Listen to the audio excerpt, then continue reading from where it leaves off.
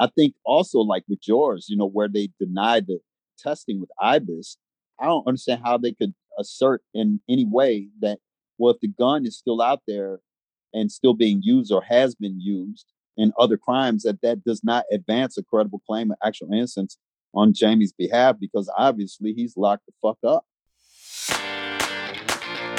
Snow Files, Episode 39, Ballistics Part 2. It's Shot Rocket Science. The mission of the Snow Files podcast is to expose the misconduct of the state's attorney's office under Charles Renard. It is not our intention in any way to disparage the current state's attorney's office or the Bloomington Police Department. Before we get started, we wanted to let you know that an amazing new podcast by journalist Chris Moss is premiering Friday, October 15th, just in time for Halloween. What Happened at Braley Pond is a 9-part exploratory serial podcast about a murder, a haunting, and what happens after we die. It is truly unique.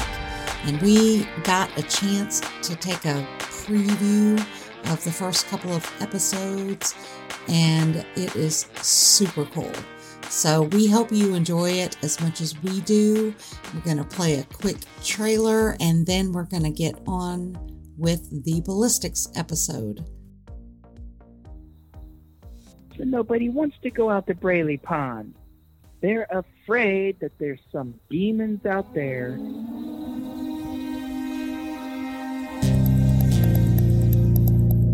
Braley Pond is a 4.5-acre recreational area located in the George Washington and Jefferson National Forest, just 30 minutes west of Stanton, Virginia. Despite its popularity during the day, Braley Pond has become infamous for what happens there at night. He spins him around and he slits his throat, throws him in the lake. On May 22, 2003, 19-year-old Christopher S. Kennedy, or Scott as he was called, was murdered by local gang members at Braley Pond. He was lured there under false pretenses, stabbed 13 times in the chest and back, his body dumped into the water. 6 months later, Shay Willis and her friend Chris Pugh, 2 local paranormal investigators, visited Braley Pond after hearing rumors of strange, unexplainable events happening there. What they found was unlike anything they had ever experienced before. And before I could get up and move, whatever it was that was behind me landed on my back. I could feel what felt like a physical presence, which is unlike anything I have ever experienced before or since. Whatever was in that water, whatever came up over the dam, whatever it was that was following us across the bridge, I had stopped and it caught me. So this thing is more of it feeds on soul energy. That's what it's after. It needs soul energy. What Happened at Braley Pond? Available this October, wherever you get your podcasts.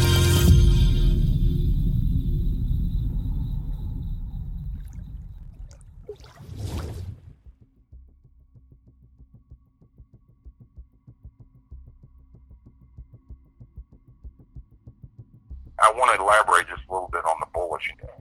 When they denied us to run the bullets through IBIS, they argued that because they didn't use ballistics against me at trial, that it wouldn't advance my claims of actual innocence, and that's one of the factors you have to satisfy to get the testing done.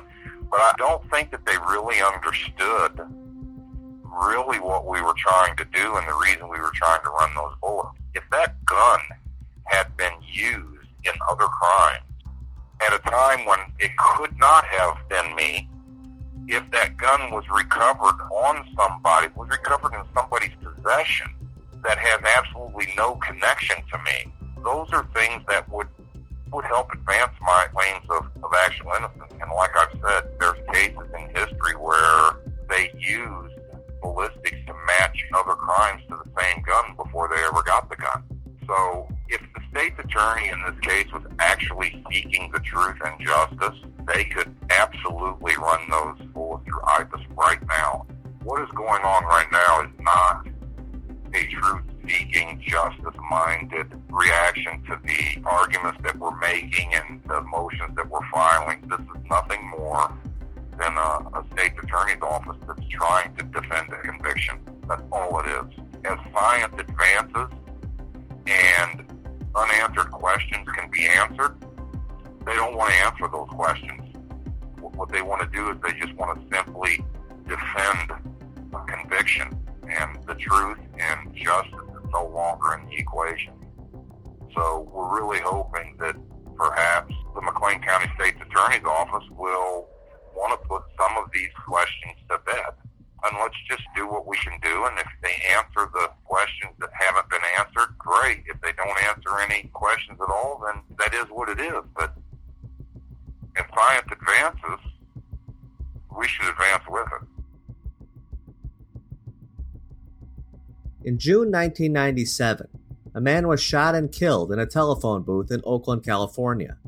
Police had no suspect and no clues, except the bullets they took from the decedent.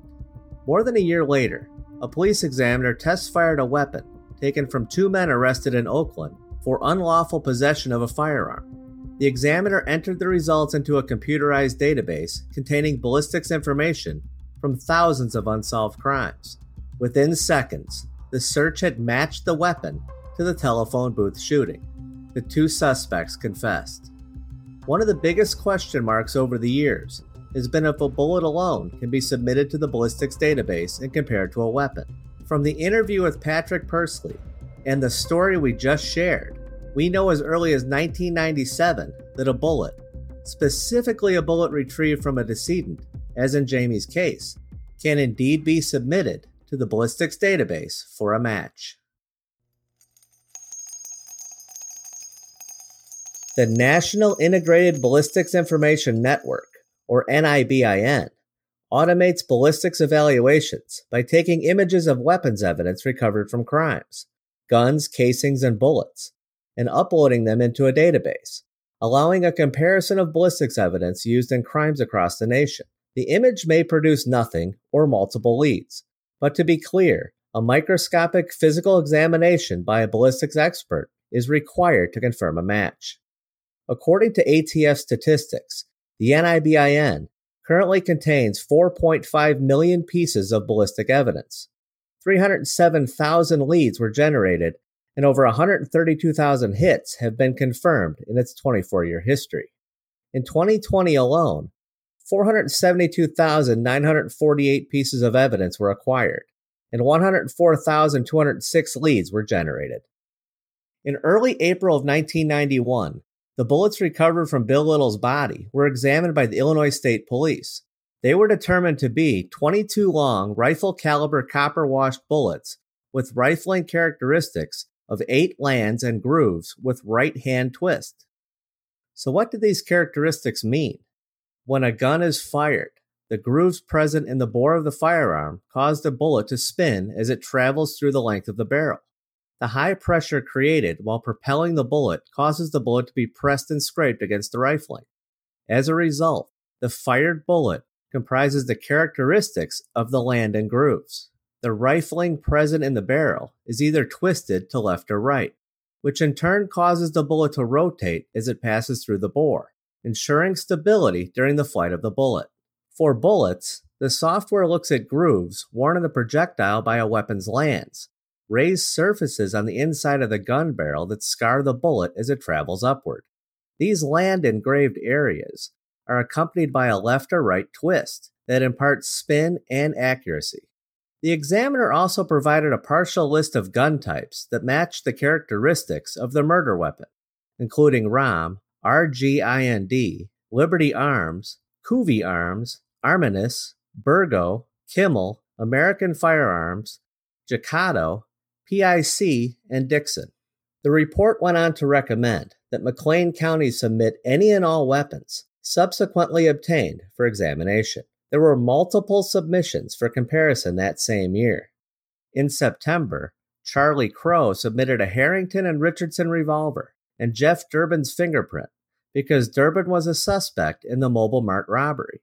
The latent prints were not suitable for comparison, but a note on the bottom of the report states the revolver was forwarded to the Firearms and Tool Marks section for further analysis and will be subject to a separate report. The same Harrison and Richardson revolver was submitted again in October to compare it to the Clark Oil murder. On this report, police state Jeffrey Durbin and Jeff Miller were listed as suspects in the Mobile Mart robbery. The ISP determined it was not a match due to significant differences in class characteristics. Recall, the Jeffs were convicted of using a cab to do multiple robberies during that time. In November, a .22 caliber Ruger, listed only as found, but doesn't say where, was compared to the Clark Oil bullets. Again, no match. But probably the strangest comparison submitted occurred in late April of 1992.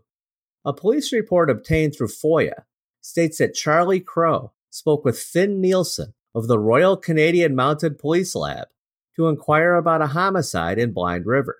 Nielsen advised Crow that their bullets were .22 LR8, right twist.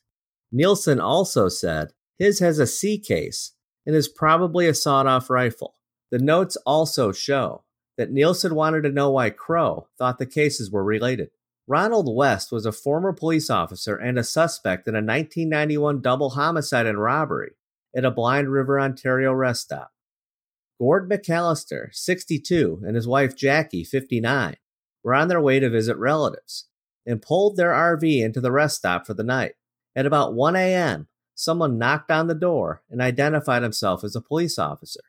When Jackie opened the door, the assailant said it was a robbery. The man made his way into the RV and fired his rifle, instantly killing Jackie. Gord was shot in the back as he escaped, but managed to get to the main road to call for help. Gord described the suspect as being about 6 feet tall and having long, stringy blonde hair. West was never charged with those murders, and although West was a suspect, the Blind River killer has never been solved and is a popular case among amateur sleuths. West was convicted in 1995 for a few violent robberies and sentenced to 8 years in Kingston Penitentiary in Ontario.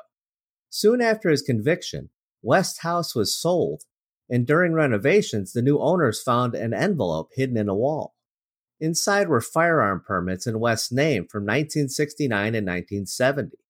The new owners shared the documents with a police detective, who in turn shared them with a colleague who recognized the permit matched the same gun used in the 1970 killings. Although the fragmented bullets could not be matched, the saliva on the envelopes were tested for DNA.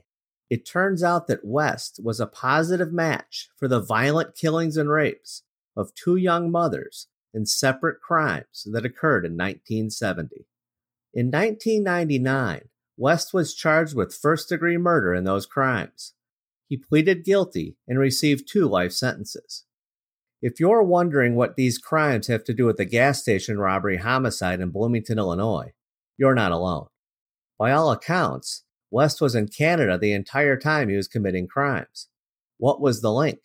We attempted to file a Freedom of Information Act on this case years ago, and the request was that we needed to be Canadian citizens in order to file. So we got our friend, Christine Bivens, who is a Canadian citizen, to file a FOIA with the Canadian police. The Mounties were non-responsive. Go figure. I guess we're not so different after all. That wasn't the only strange case the Clark Oil murder bullets were compared to. The bullets were also compared to murders that occurred in Georgia and Minnesota as well. When we filed FOIAs for those cases, each state responded that they had no information. It's just weird. We have no idea what the link is to these national and international cases and the Clark homicide in small-town Bloomington, Illinois, but it seems to center around ballistics. That said, another unusual characteristic noted in police reports is that the tips of the bullets were shaved off. This characteristic was also discovered in FOIA. Both bullets appear to have unusual nose designs. Almost appears as if someone would have cut the round portion off, making them flat. Did the bullets in the Canada, Georgia, and Minnesota cases have the tips filed down? Also discovered in FOIA was a videotape from the mid-1990s of raw news reports, including one featuring a much younger Senator, Chuck Schumer, who is proposing legislation to outlaw the up-and-coming Rhino bullets, which he argued were a threat to police because they were made to pierce hard surfaces, such as Kevlar. The National Rifle Association is skeptical that Rhino ammo will do all that its manufacturer claims. In a statement issued late this afternoon, the NRA says this has all the trappings of a hoax. Congressman Charles Schumer of New York says he will introduce legislation to stop these new bullets. The people who are making these bullets, it's blood money. Plain and simple. There is no legitimate purpose for it. The only purpose is to allow criminals to put fear and, even worse, into the bodies and hearts of our policemen and women. Now that the company has these new bullets, it plans to make even more money marketing a vest that will stop them. These new bullets are legal under federal law. They will not be on the market next Monday. It will take at least 2 months before the ATF considers approval. Bob Dotson, NBC News, Huntsville, Alabama. It was yet another debate between legislators and the NRA. But what did that have to do with the Clark oil murder? Why was that videotape included in the Clark oil murder file? There were also other crime-related news stories on the tape. Maybe the purpose was the serial killer featured in one of those reports. Who knows? You can visit the episode page on snowfiles.net to view the entire news clip video. We'd love to hear your thoughts. Lastly, not one person present at the Clark oil station on the night of the crime was tested for gun residue. Not Martinez, Gutierrez, Hartley, or Rhodes. Not even the victim. If you enjoy Snow Files, please give us a quick rating and review on Apple Podcasts. This will help Jamie's story get out to the masses. Visit snowfiles.net and click on Rate Show. And while you're there, leave us a voicemail that may be used on the show and check out our cool Snow Files merch.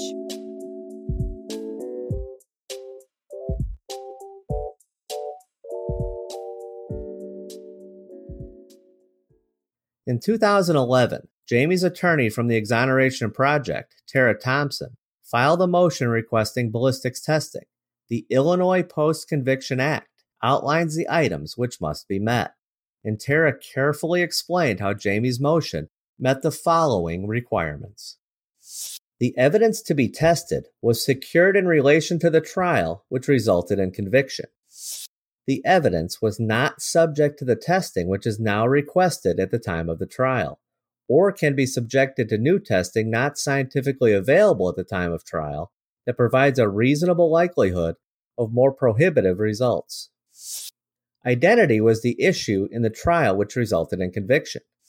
The chain of custody is sufficient to establish that the evidence to be tested has not been substituted, tampered with, replaced, or altered in any material aspect. The testing has the potential to produce new, non-cumulative evidence materially relevant to the defendant's assertion of innocence. The requested testing employs a scientific method generally accepted within the relevant scientific community. Reasonable notice of the motion is served upon the state. The petition goes on in detail to explain how Jamie's request meets the requirements. The original post-conviction motion was summarily denied in April 2011.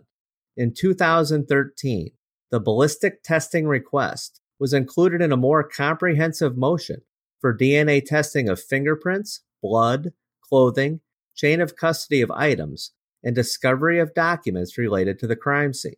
At that time, a court order for subpoenas to the Illinois State Police and Bloomington Police Department was granted to Jamie's lawyers for documents related to the crime scene. However, the order was limited, and Jamie's then attorney, Tara Thompson, was ordered to review the documents at the state's attorney's office, and she was prohibited from sharing any information discovered during the process.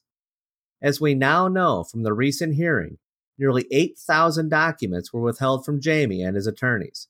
Perhaps a review of these recent documents will reveal the thinking behind Charlie Crow's efforts to compare ballistics in all of these geographical areas. At any rate, it is reasonable to conclude that the bullets recovered from Bill Little's body should be tested with new technology.